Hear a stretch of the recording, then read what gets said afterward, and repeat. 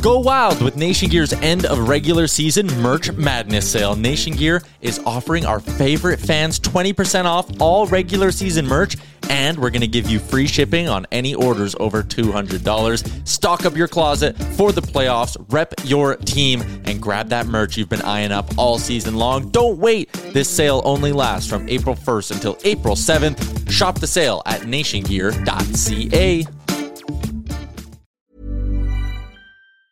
Hi, I'm Daniel, founder of Pretty Litter. Did you know cats tend to hide symptoms of sickness and pain? I learned this the hard way after losing my cat, Gingy. So I created Pretty Litter, a health monitoring litter that helps detect early signs of illness by changing colors, saving you money and potentially your cat's life. Pretty Litter is veterinarian developed, and it's the easiest way to keep tabs on your fur baby's health right at home. Go to prettylitter.com and use code ACAST for 20% off your first order and a free cat toy. Terms and conditions apply. See site for details. This is Paige, the co-host of Giggly Squad, and I want to tell you about a company that I've been loving, Olive & June. Olive & June gives you everything that you need for a salon-quality manicure in one box. And if you break it down, it really comes out to $2 a manicure, which is absolutely insane. It's also so easy to get salon-worthy nails at home with Olive & June. The difference between how your nails used to look when you did them yourself and now with the Mani system is a complete game changer. The best thing about Olive & June, too, is it's a quick dry. Dries in about 1 minute, lasts for 5 days, and full coverage in up to 1 to 2 coats. Visit oliveandjune.com/perfectmani20 for 20% off your first system. That's oliveandjune.com/perfectmani20 for 20% off your first system. This is the Puck Poolies podcast with Matt Larkin and Stephen Ellis.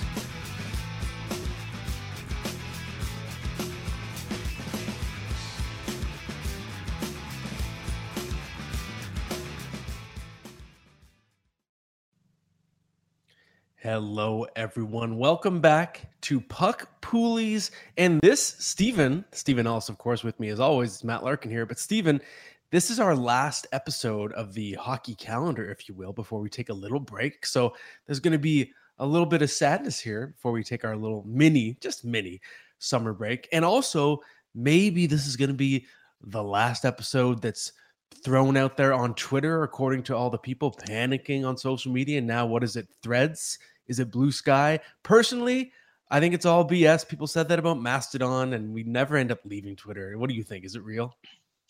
I thought Mastodon was pretty garbage from the get-go, and then there was Post and all these other ones that didn't really work. These two might have some actual traction to it. Blue Sky, having a lot of money behind it, being created by the former Twitter CEO. The issue is it feels like just like Twitter. There's nothing new to it, and it's just missing features. So there's that.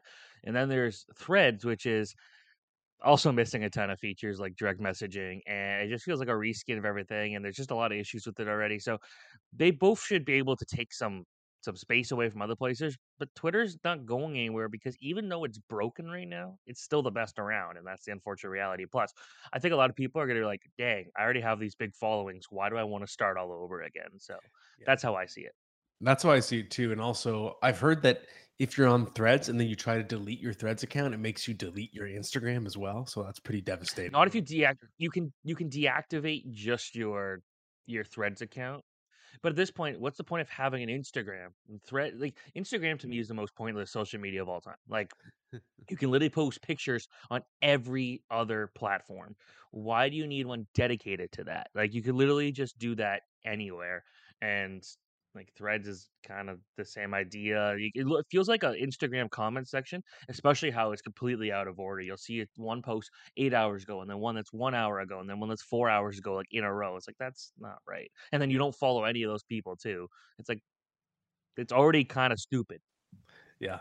I saw the best comment I've seen is someone said it looks like the fake social media in like Be a Pro mode in every sports video game, which is so accurate. I love it. It's perfect.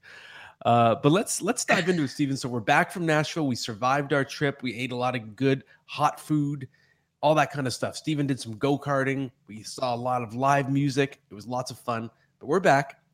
And now what we're looking at is the fallout of free agency. So before we ride off into the sunset for a few weeks, we want to look at how fantasy values of certain players changed. So I'm ready to get started, Steven, if you are. All right, we'll start with our risers, of course. And the first one we got to go with is Tyler Bertuzzi going to the Toronto Maple Leafs. Yeah, Tyler Bertuzzi, there might be some people out there who perceive it as a lateral move because he was already playing on a really good team with the Boston Bruins and producing. But to me, it's the money he's receiving that's locking him into a major role. So people forget with the Bruins, he was spending a lot of time on the third line until injuries sort of made them juggle the lineup a little bit, right? But with the Leafs, at the AAV 5 million plus, he's going to be playing with some combination of Austin Matthews and Mitch Marner or John Tavares and for now, William Nylander. Either way, we know he's going to be playing with some of the highest skill line mates he's ever had. And I don't see him falling out of that top six. So I think he has a chance to post career numbers this season. And it's a contract year, 1-year deal. So he's motivated to score a big deal with that cap going up next summer. Yeah, and the thing about Bertuzzi is he's like a legitimate, proven like points producer, and going to Toronto, where, with all due respect to Michael Bunting, like Michael Bunting when he wasn't playing with the star elite talent of that Leafs team was not as good as he should be, and with Bertuzzi, we know he can already do that. So going in there and he's going to be challenging for a lot of ice time in Toronto. We obviously said that. It is interesting, though, between him and Max Domi signing very short-term deals. Um, what is this term? What is this team's long-term outlook here? Are they like, if it doesn't work this year, are they going to blow things up? That's the sign that gets to me. But if this is the year they're all going to go all in, basically getting these big players in 1-year deals, maybe this means that this could be beneficial for all the parties involved. So I like that one for sure. Now, a former Toronto Maple Leafs, because got to make everything Leafs, of course. That's a joke. Connor Brown. Yeah, Connor Brown, definitely one of the biggest steals of July 1st because of that performance bonus laden contract. His cap hit is pretty much nothing. Because of the fact that he spent more than 100 days on LTIR, it triggers the capability to sign him to one of those deals that typically would be reserved for a player 35 or older. So you can get him in a nothing cap hit, and there's still potential for him to earn up to, I think it's something like $4 million. And he's probably going to get an extended look on that first line. He has the chemistry with Connor McDavid going back to their days with the Erie Otters, and Connor Brown really lit it up playing with McDavid. So it would be silly for them to not see if that chemistry is still there. We know he's going to get a chance with McDavid, or it could be Leon Draisaitl. Either way, I think Connor Brown, there's a big opportunity because the Oilers, they've struggled to fill that right wing spot. Kyler Yamamoto wasn't the guy. Jesse Puljujarvi wasn't the guy. So we're going to see Connor Brown get the biggest opportunity of his career. He's a solid player already, 16 goals, 40 points per 82 games in his career.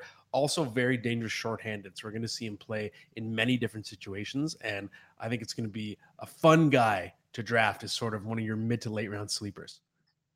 I'm excited just to see him bounce back after, all the kind of just the last couple of years. As a talented player that just needs to get that ice time, and the salary incentive is there too to really perform and to stay healthy. Not like there's any incentive to score and stay healthy, but now it's like this could be how you make your money this year with that salary bonuses. I like that one. Next one, Matt Duchene. The one of the top guys moving this year. Nashville Predators bought him out, going the Dallas Stars. The rich keep getting richer. Yeah, Matt Duchene to me is a fun addition for the Dallas Stars. He's a versatile piece. And it's funny, he's a year older than Tyler Seguin. He was drafted in 2009. Tyler Seguin was drafted in 2010. But it feels like Duchene is younger. His body, I would argue, is younger. He's got fresher legs, better speed. So I could see Duchene leapfrogging Tyler Seguin and taking his spot in a number 2 center role. That said, you could also see Wyatt Johnston elevate to the number 2 center, and Matt Duchene has shown the ability to play the wing in recent seasons as well. He played a lot of right wing the year that he had 2 seasons ago, or the season before this one, which was his career year, 43 goals, 86 points, not far removed from such a good year. And this Dallas team has some of the most talent he's ever played with in his career. So I think there's a really nice bounce back setup here for Matt Duchene. A lot less pressure on him, playing for only $3 million. And at worst, he's going to be in that top 9, but I think you'll see him move all around the top 9. He'll get looks on every line, power play, all that stuff. So I like Matt Duchene for a nice bounce back. He's someone I usually avoid in fantasy, but this year I'm actually going to be buying. Yeah, he still produced a lot of points. It just wasn't worth the contract, and that was just a simple fact. And at the current price he's going to be going there on a team as good as that, it's kind of like for Dallas. The depth was a nice bonus, but now they got a big depth piece. Well, I don't want to say big depth piece because he'll probably play high in the lineup, but another scoring piece, and they didn't really have to give up anything to get it. Like, that's a good sign there for the Dallas Stars. Another fantastic, I will call this one a depth piece though, is Jonathan Drouin going to Colorado. May get a chance to play with his old buddy McKinnon. To be fair, that was a very long time ago. I don't expect them to play together right away. Be cool to see a preseason game just to see that connection and see if there is something there. But Jonathan Drouin going to Colorado. Yeah, and hey, it's possible that this signing ends up being a bust and Jonathan Drouin is finished being an effective NHLer. Yes. But that said, he's only 28 years old. He obviously has that past history with his very good buddy Nathan McKinnon going back to their days in Halifax. Also, this is really important. Nathan McKinnon was the one who recruited Jonathan Drouin to sign with the Colorado Avalanche. He wants him there. He wants him to play with him. The Avalanche brass, they've already discussed the idea of how it would be silly not to give them a look together to see what they have. So we do know already that Jonathan Drouin is going to get a shot with Nathan McKinnon and maybe Mikko Rantanen. In terms of just line mates, Jonathan Drouin has never had anything like that in his career. I guess maybe in his early Tampa Bay days, but just in terms of superstars in their prime, this is an incredible situation for Drouin to land in. So to me, why he's exciting is, yes, it's possible he goes bust, but there's no risk. He's not going to cost that much in fantasy draft. He's probably going to be selected outside the top 200 picks. That's a fun flyer to me. So I see a definite rise in his fantasy value for now. I love that one a lot. Another guy that I'd really like there, Blake Wheeler. Another one where I'm surprised with his salary, with the buyout, with how much money he's making, he didn't need a huge salary. But for him to go for what was it, $800,000 was like a little ridiculous that he didn't go higher than that. That's right. And with the cap hit being so small, there is a mini pitfall there in the sense that if Wheeler's not working out, they could drop him lower in the lineup. Fair. But overall, if you look at the way the team's being constructed, they've been looking for help at the right wing for a long time. They brought in, of course, Tarasenko and Kane last year. It didn't really work out for either guy. Tarasenko had his moments, but overall, I think both those trades were they landed closer on the bust side. We also know that Kaapo Kakko has not been able to elevate into the top six consistently. So that kid line with Lafreniere, Phil Hedl is sort of locked in as the third line, which means there's still opportunity to climb in terms of having a big role in the top six for Blake Wheeler. So to me, we're either going to see him play with Chris Kreider and Mika Zibanejad or Artemi Panarin, Vincent Trocheck. So I like the situation there. Yes, Blake Wheeler consistently had good line mates in Winnipeg, but this is also just a new situation, a chance to win, a nice move from a motivation standpoint for someone who it seems like he had sort of not checked out, but sort of lost the joy for the game in Winnipeg. And still quietly, even at 36 years old, averaging 71 points per 82 games over the last 3 seasons. So Blake Wheeler's not done being a productive NHL player, and I like the situation he's landed in with the Rangers. People were calling him finished, done, like it's over, like maybe in the sense of him going and competing for 75, 80 points a year, but Blake Wheeler's not a bad hockey player. Like that's just the reality here. He might be 325 years old at this point, but he's still pretty good at that. And he's still quite effective. He needed to change the scenery, regardless of like salary cap or whatever. He needed to get out of Winnipeg. He got it. Let's see what happens now on a very competitive team. John Klingberg, who, last year signed a prove himself contract to see what he's able to do. And the only thing that did was hurt his cap hit. And he's going to make it a bit less money going to Toronto. But he's got an opportunity to really revive his career here and really kind of be a huge contributor to a team that everyone expects each year to do really well. They fall short in the playoffs. But, going out there and they lost guys like Justin Hall. They lost guys like Rasmus Sandin a while back. They lost Eric Gustafsson. So they've lost some key pieces there. In theory, Klingberg can be a step up, but will he? Yeah, so the disclaimer here is that we're talking fantasy hockey risers, not real hockey risers. So I'm very worried about John Klingberg in real life. If you look at the way Jake Gardiner was run out of town and Justin Holl, John Klingberg has been atrocious defensively in his last season or two. I'm extremely concerned that he's going to be the new scapegoat, and I don't see how Toronto is a fit for someone who seems to have lost his confidence. I don't get it for Klingberg. I'm very worried about him. But from a fantasy perspective, he's landing on a much better offensive team than the Ducks and the Minnesota Wild. He's going to have a lot of talent around him. He can still move the puck. His offensive ability is still there, and I think it's possible you see him get looks if the Leafs end up trying to change things up on their power play. Maybe he gets a little look on the top unit. at least the second unit, even at even strength. He's going to have a lot of skill players around him. So I do think we're going to see a nice spike in fantasy value from John Klingberg. I could easily see him being a 40-point player this season, not to the heyday where he was the top 10 fantasy defenseman for his entire prime pretty much, but I think just back to being fantasy relevant, rosterable in medium leagues. I think we can expect that from John Klingberg. That said, defensively, oh man, it's going to be ugly, I think. It's seeing some charts and seeing that people were really valuing Eric Gustafson a bit more. A guy who very notably in his career is not great defensively is a sign that But we'll see. I think this is someone who, he's gonna have some good. If he plays in the power play, he's gonna have some good guys to pass to. Regardless, he should have some good guys to pass to this year. So we'll see how that works for his fantasy value. Cam Talbot, and okay, well that's an interesting one. What are your thoughts? Yeah, it's funny. The last few guys on our risers list, like I'm not going to sound super enthusiastic. It's like begrudging risers, but hey, so Cam Talbot, it's like, okay, yeah, his value went up.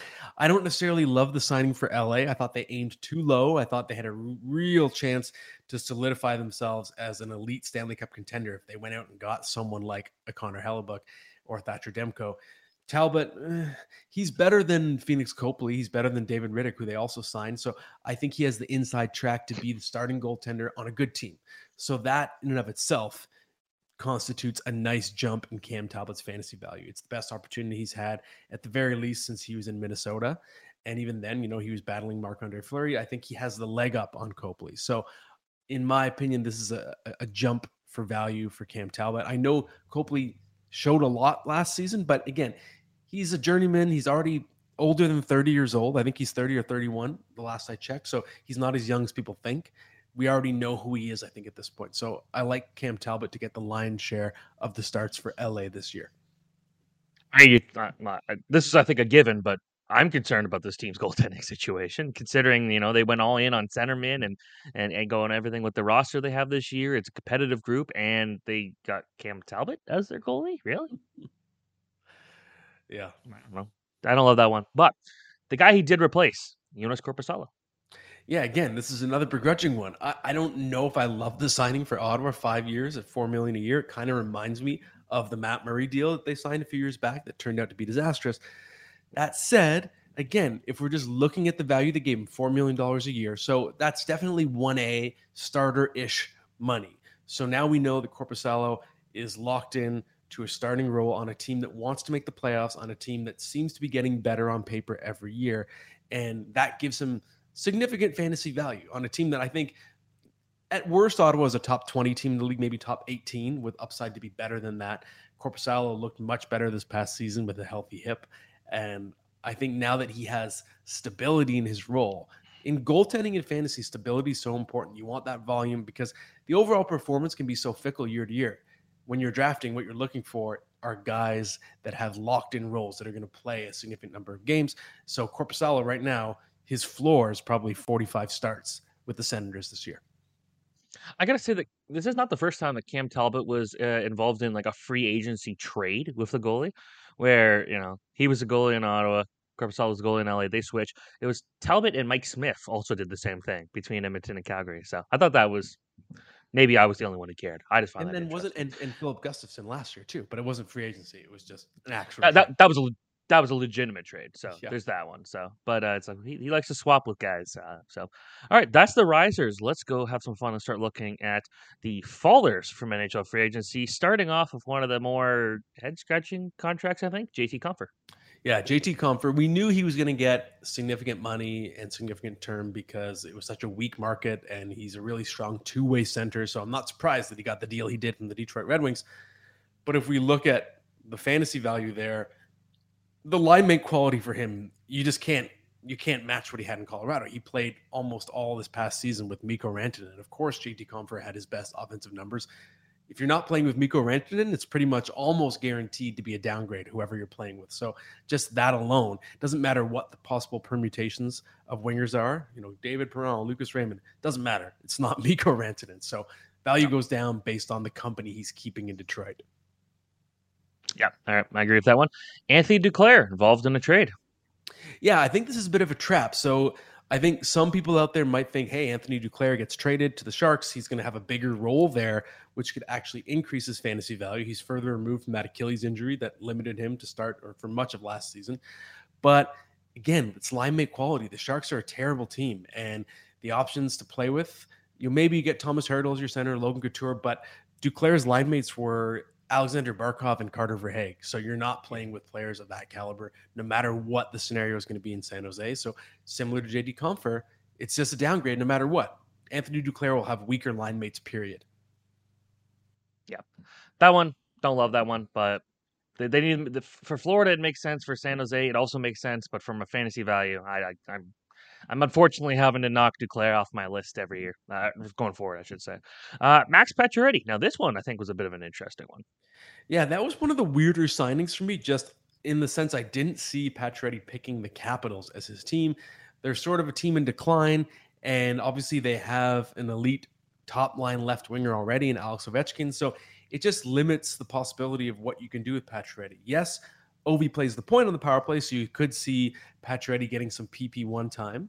So I think he's still going to have value, but I don't like the idea that he's blocked by Ovechkin. It limits his ceiling because we know that Pacioretty is going to be at best a second line player. So does that mean you're playing with Nicholas Backstrom, who's aging, Evgeny Kuznetsov, who has been inconsistent? Maybe it's Dylan Strome, who again is not like a super high ceiling center. So overall, I just think there were better situations that Pacioretty could have landed in.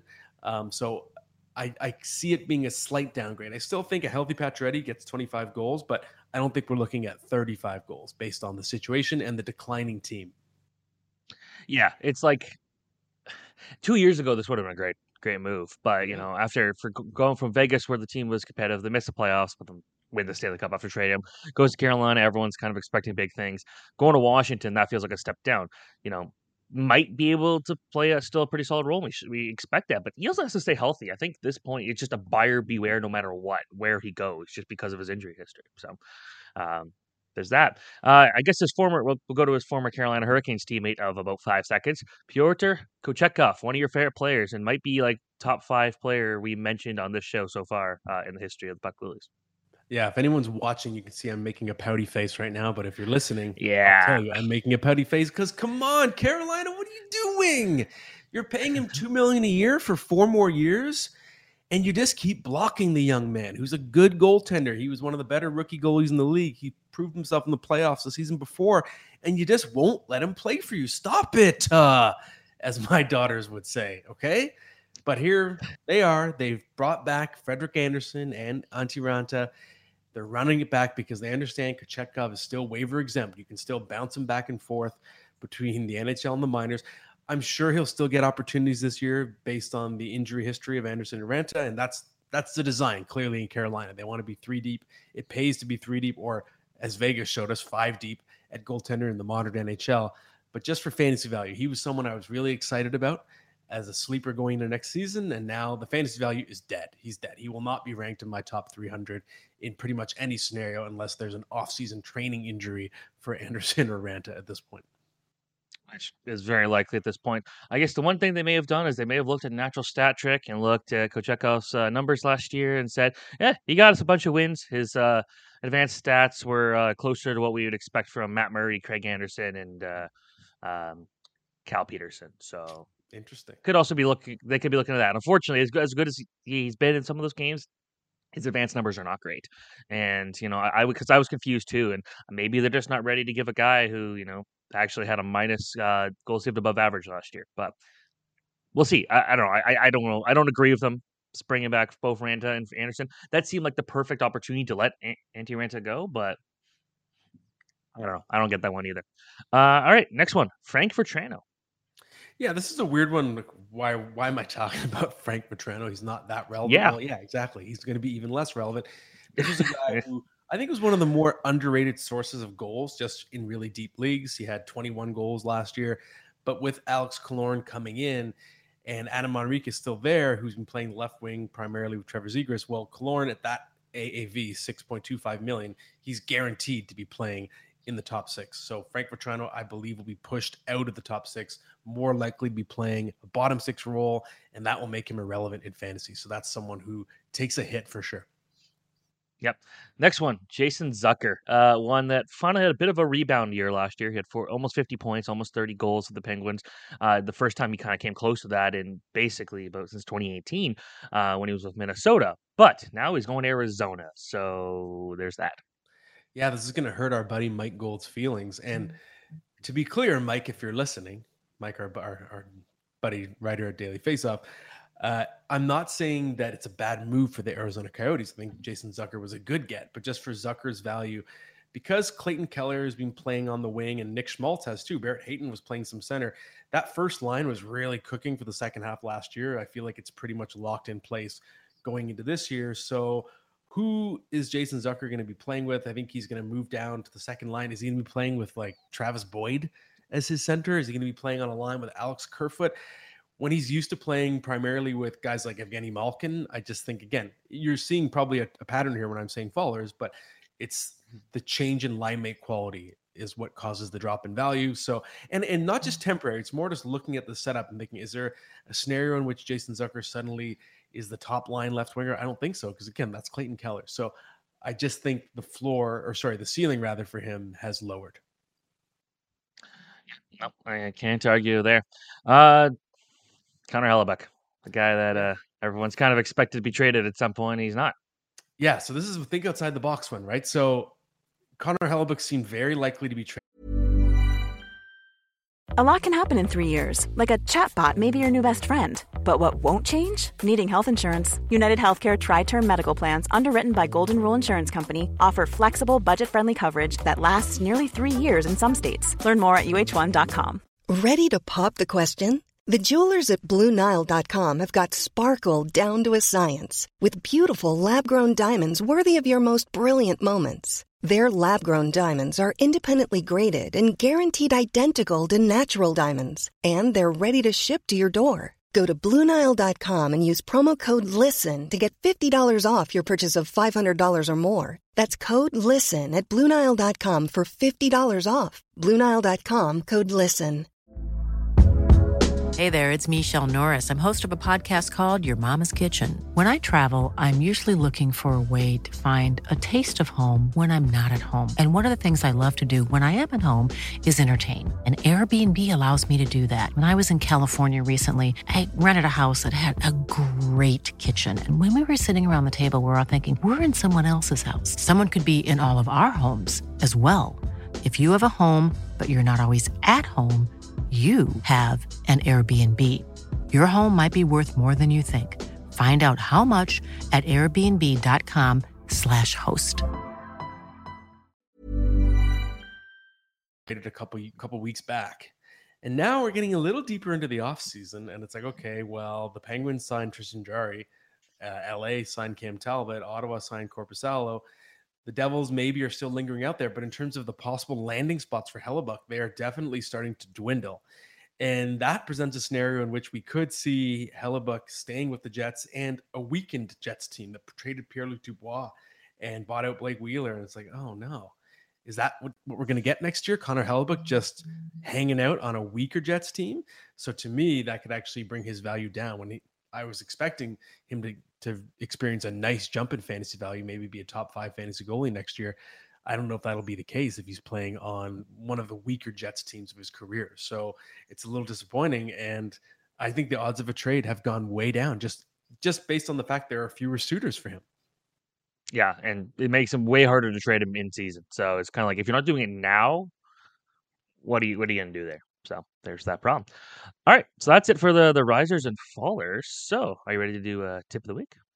Yes, the tip of the week. So I've hinted at this a little bit as we were discussing the risers and fallers, but I've said this a lot in the context of fantasy hockey over the years, and it's that money talks. When people are wondering, they're thinking, this player is not going to stay on this line. This player is going to stay on this line. I always say, look at the contract. The contract determines a lot, because there's a sort of sunk cost fallacy where a team invests a certain amount of money in a player and they're committed because they don't want to be wrong. It's almost a pride thing for the general manager. So an example being Alex Killorn, $6.25 million. A lot of us did not like that contract. I don't think it's going to age well. It's going to pay him like until he's almost 40 years old, right?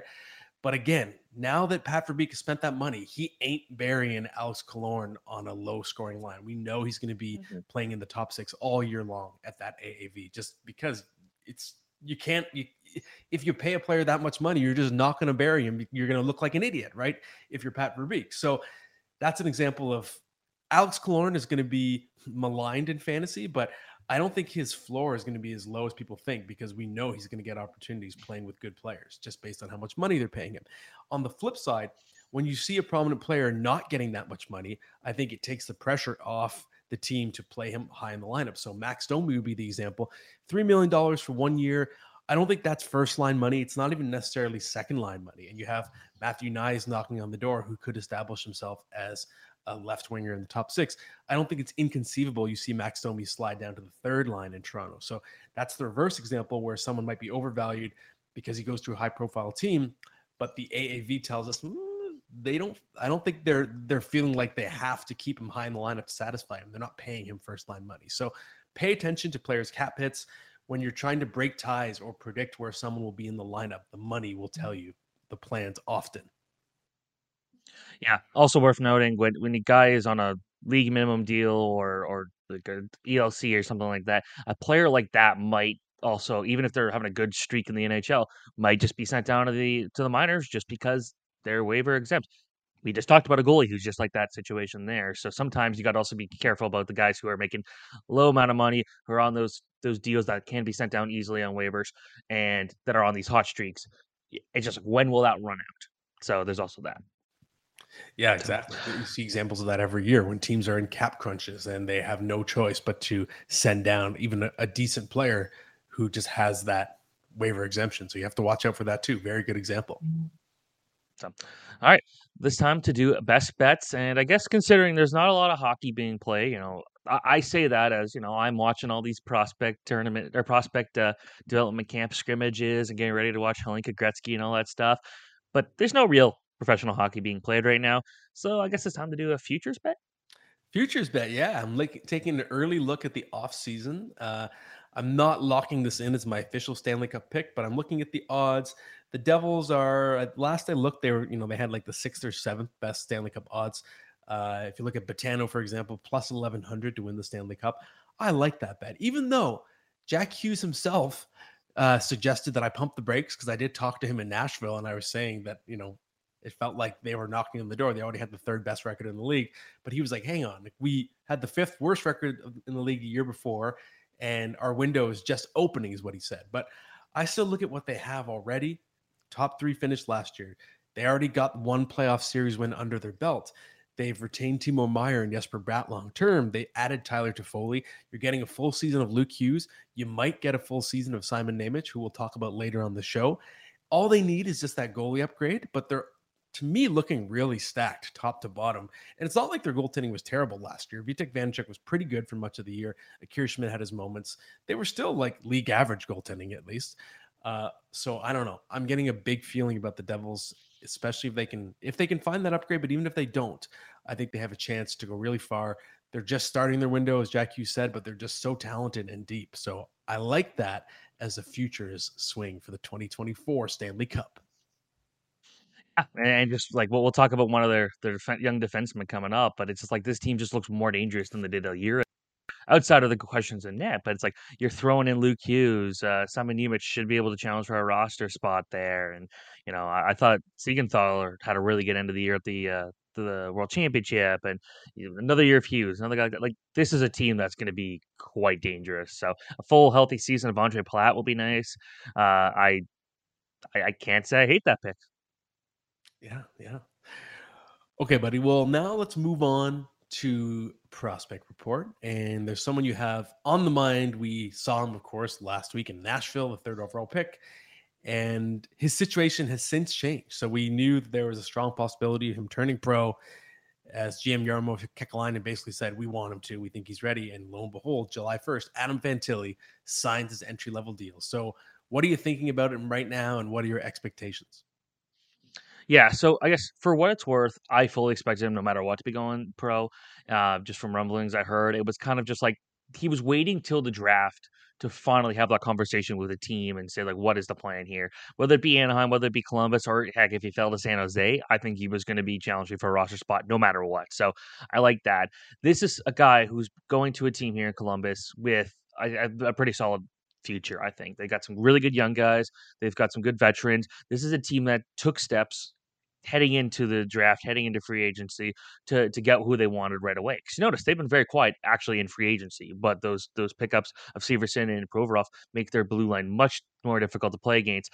And they got David Jiricek coming in, and it's like this is going to be a stronger team. So does Fantilli automatically fight for that number one center spot? I think he will, because while Columbus is expected to take steps up this year, they can't do much worse than they did this year. They still have an opportunity here where, you know, there's still not a lot of pressure. A lot of people aren't still picking them to be a playoff contender, let alone anything more than that. So for them, they can take the time to give them the opportunities to learn from guys like Johnny Gaudreau, to learn from those veterans there, and get the opportunities to score. Guys like Kent Johnson might have other things to say about there. There are, again, some other guys that have already been in the system ready to take that next step. But I think with Fantilli, this is a chance for him to become the first true superstar the Columbus Blue Jackets ever had. Sorry, fans. Rick Nash is not was never a superstar. A very, very dang good hockey player. But I'm thinking superstar, not one of the best players in the league for most of his career. Had some great years, obviously. But with Fantilli, I think that he's going to just turn this team around. Like, this guy is a completely built different player. Watching what he was able to do against college last year, he could have been playing pro, like simple as that. And we saw that at the World Championship once he got comfortable. Was actually one of Canada's better players. So I really like that there. So we'll see what happens. But I think, I'd be betting high on Toffoli right now. Obviously, not too high in the draft. He's maybe a late round sleeper guy, but someone that, given the opportunity here in Columbus to play a big role, I'd be betting on. Yeah, I think you're right. And I even asked Jarmo Kekalainen after he made the pick, where he could see Fantilli playing. And the way he put it was like, Adam is not a checker. That's not what the role he's ever played in his career. We're not going to waste him putting him on a line like that. So he pretty much guaranteed that we're going to see him in a prominent role immediately. So I think everything you're saying is bang on there.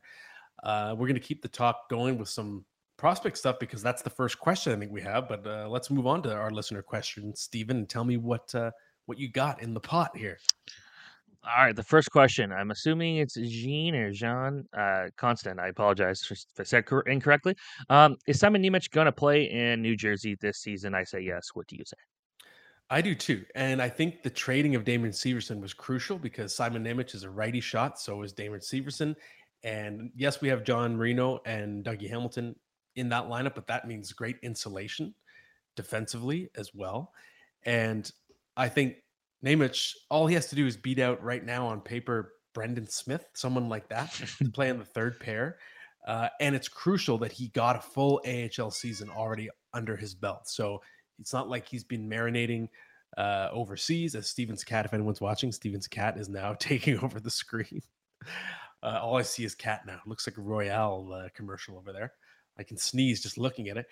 But yeah, the fact that he's already been in North America and played a full season, had I think 12 goals from the point in the AHL, played in a playoff series as well. Crucial experience. So I definitely expect him to earn a job out of camp, which is really exciting. You're going to have Luke Hughes and I believe Simon Nemec in the lineup on opening night. I'm willing to make that prediction. I fully agree, and apparently Blue does too, because she was meowing when she came up to say that. But just the way we saw Nemec play last year in the AHL, like, this is a guy that's ready to take that next step. 34 points in 65 games is no slouch of an offensive production there. And I thought he looked just so much more mature at the World Championship this year than he did a year ago. And last year, very big offensive production. He had almost at a point per game as a defenseman, an underage defenseman. This year was a bit of a different situation because Slovakia just could not score. But I thought he looked great, especially in his own zone. So this is someone who took big steps in his game this year. Brendan Smith played forward in the past. Like, could they just put him there if they needed him to? Just with you don't want to put too much. If you're a competitive team, you don't want to give all your young guys all this opportunity because that is a bit risky. I just think when it comes to Luke Hughes and Simon Nemec, you got to throw them both in. Hughes, we already know, is pretty much a lock. Nemec should be a lock. So I like what the Devils are going to be doing there. Next one comes from a guy we're very familiar with, Naftali Clinton, who works with us. Realistically, how many goals will Vladimir Tarasenko score this year? I guess it's worth knowing at the time of recording this, we don't know where he's going. He just fired his agents, got a new agency, and the Carolina Hurricanes PR people were saying, like, hey, when a deal is happening, we'll announce it. So, again, we don't know where he's going, but he's been linked to the Hurricanes, among other teams. Yeah, exactly. So that does have to be the qualifier we give to the question off the hop. Just how many goals he scores. It will depend on where he goes. But it's worth noting he's just a year removed from a career high in points, 82 points. It feels like that was longer ago, but no, that was the 2021-22 season. So he still has plenty left in the tank. I think no matter where he goes, even if he ended up on a rebuilder, it sounds like he's had lots of different offers, different AAVs terms from all different types of teams. But even on a bad team, I still think he has the talent to score 25 goals. As for hitting a higher number, that element will depend on where he goes. I'm not too worried about the fact that he had a down year this year. I think he was out of rhythm getting traded. He's only played for one team his whole career. It was a big change going to the Rangers. He still had his moments, but overall, it wasn't a great year for him. I don't think that means that he's completely in decline. I think he still has 25 goals in his stick, and I think that's a safe prediction. I'd say 25 is a good over-under for Tarasenko. Yeah, like he's had all his injury issues. There was all the stuff in St. Louis about him not wanting to be there. And then last year, you can't really chalk up a lot of that to him. Like the Blues were not a good team. He did get hurt. And then obviously everything with getting traded there into the Rangers didn't really work out. I'm still a believer in Tarasenko. I think he's got some more good years in it. It's kind of strange because usually when Tarasenko would be a free agent, if let's say he was a free agent a couple years ago, like would be one of the biggest names.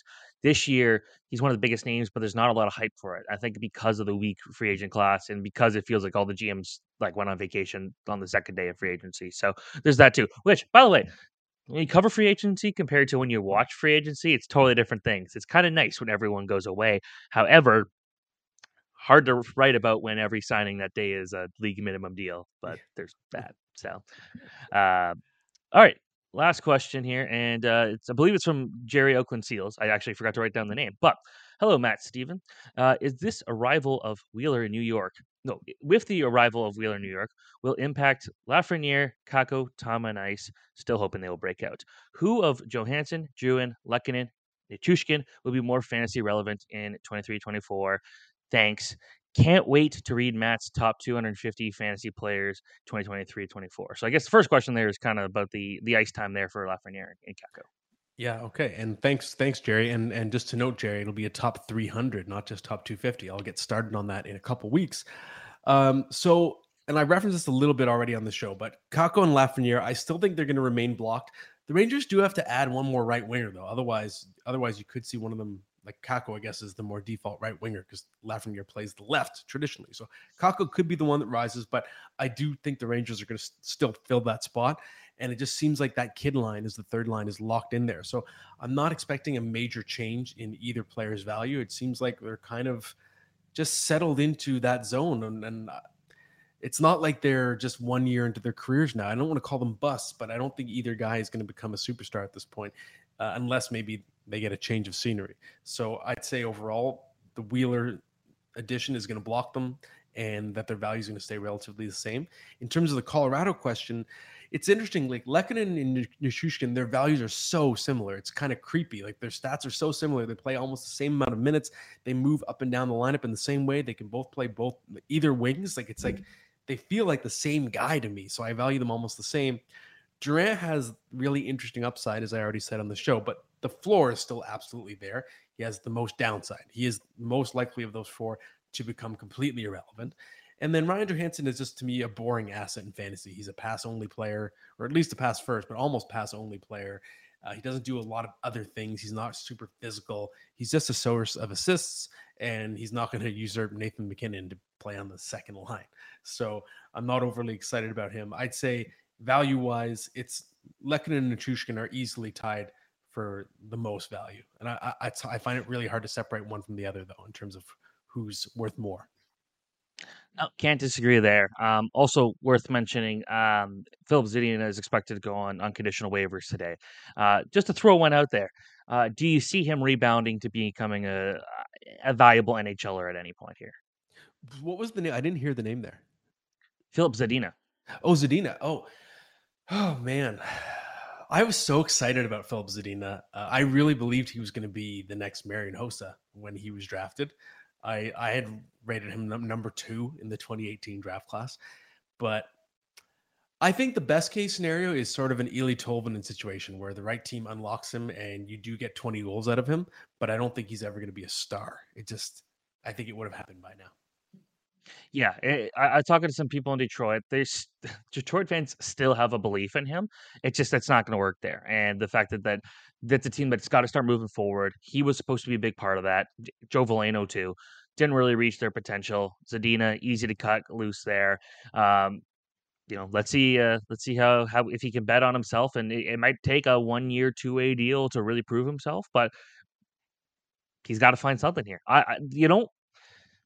You don't get so highly rated as a prospect and then just completely fall off without being like I still believe in guys that were once super highly rated heading into the draft, still being able to do something in the right situation. Granted, looking at where he went in that draft and looking at the stats and all the tools, probably was rated too high to begin with. But I think people just like that he was able to play against pro at an early age. But I'm also concerned about guys like that, like Edward Schale this year as a guy who played against pro and really didn't look great, and I'm a little concerned about him. But when it comes to Zadina, we'll see. So that's it for the questions, and I guess this is maybe my favorite starting lineup I've ever picked for you. And because we just came from Nashville, and because we both went to Hattie B's for Nashville hot chicken, which, by the way, you guys don't make hot enough chicken in Nashville. That was a total scam. I got lied to.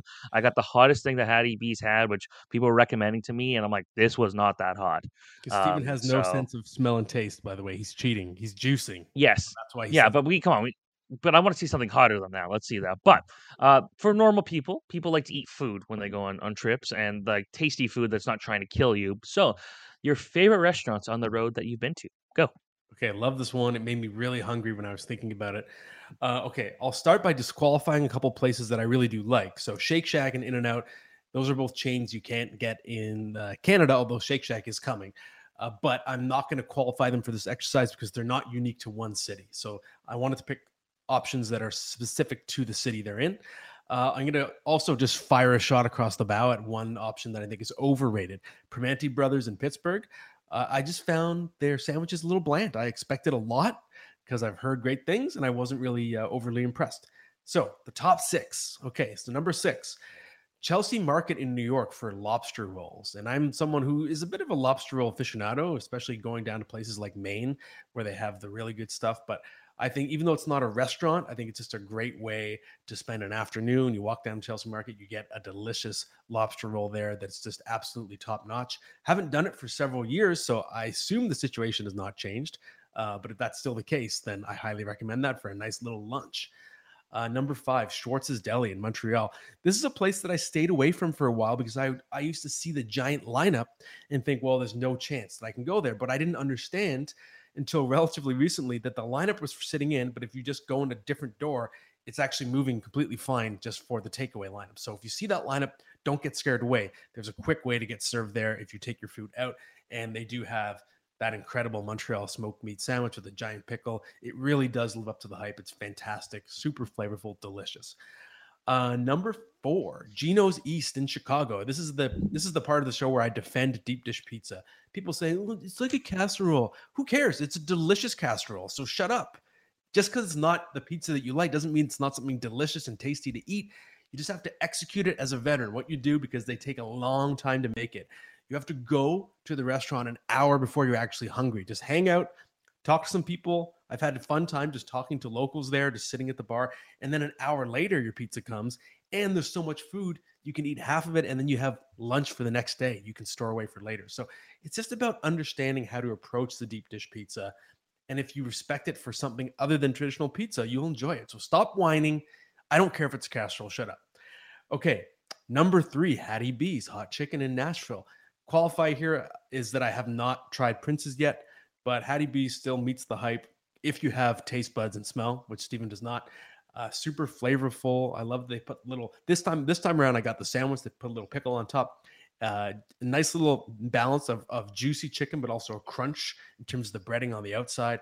Outstanding. Love the pimento mac and cheese as a side as well.